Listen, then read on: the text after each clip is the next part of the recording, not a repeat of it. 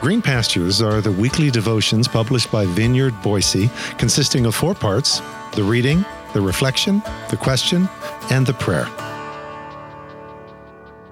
Green Pastures for Saturday, September 30th. Sitz im Leben, the need.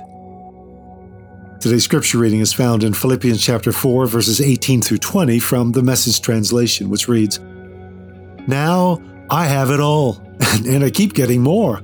The gifts you sent with Epaphroditus were more than enough, like a sweet-smelling sacrifice roasting on the altar, filling the air with fragrance, pleasing God to no end.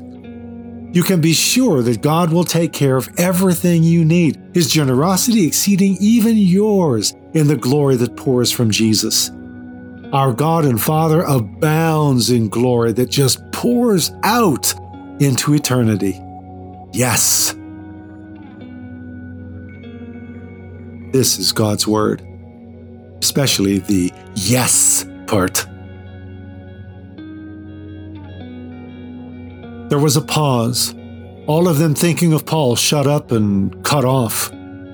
"What can we do for him?" a woman asked softly. The entire church leaned forward to hear. Onesiphorus fidgeted with his beard and considered his answer.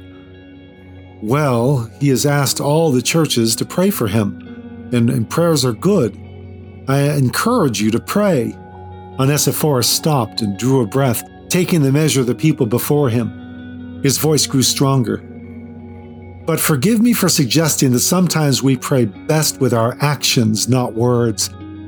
The man is exasperating. There are so many ways we could help. There are so many people wanting to help, but all he would say is, 'Tell them to pray, Onesiphorus. Tell them to pray. So pray.' But the old man has more tangible needs as well." Onesiphorus began to list off the items on his thick fingers. His rent for a 2-room apartment is 500 sesterces a month. The Philippians gasped. That kind of money would rent a mansion in their city. But paying the rent is the only thing keeping him out of a dungeon. "I gave the landlord what money I had, but it won't last long. Paul needs food and other provisions. I'd like him to have a heavier cloak and another blanket for his bed. He has nothing, brothers, literally nothing." Onesiphorus was pleading now, begging for their assistance, but his pleadings were unnecessary.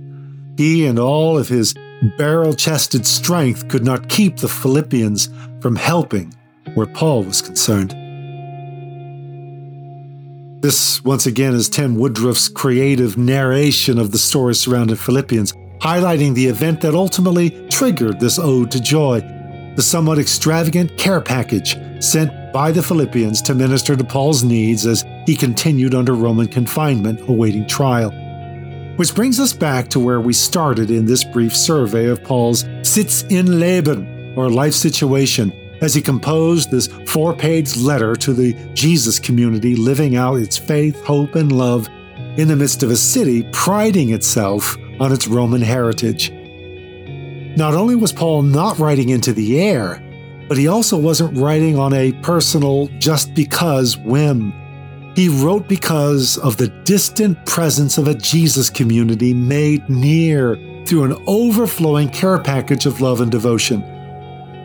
The book of Philippians arose out of a hands-on response to human need that called forth its own thoughtful response of gratitude, in which Paul took time to do more than merely say, "Thank you," for which we may all be very thankful indeed. So as we pause for a moment of personal reflection and prayer, ponder, what shared needs of another have most recently stirred you to action in the form of a sent gift or a shared visit and presence? How readily do you share your own needs and gratefully make space for the help of others? Lord, speak to us through the pages of this ancient letter. Give me ears to hear this ode to joy and eyes to see your hand in every unfolding circumstance of either need or of supply, of abundance or of want, of help sought by others or of needs to be shared by me with others. teach me to sing this Philippian song. Teach me its rhythms. Teach me to do more than sing it. Empower me to embody it right here in my own time and home and city and life. Through your mercies.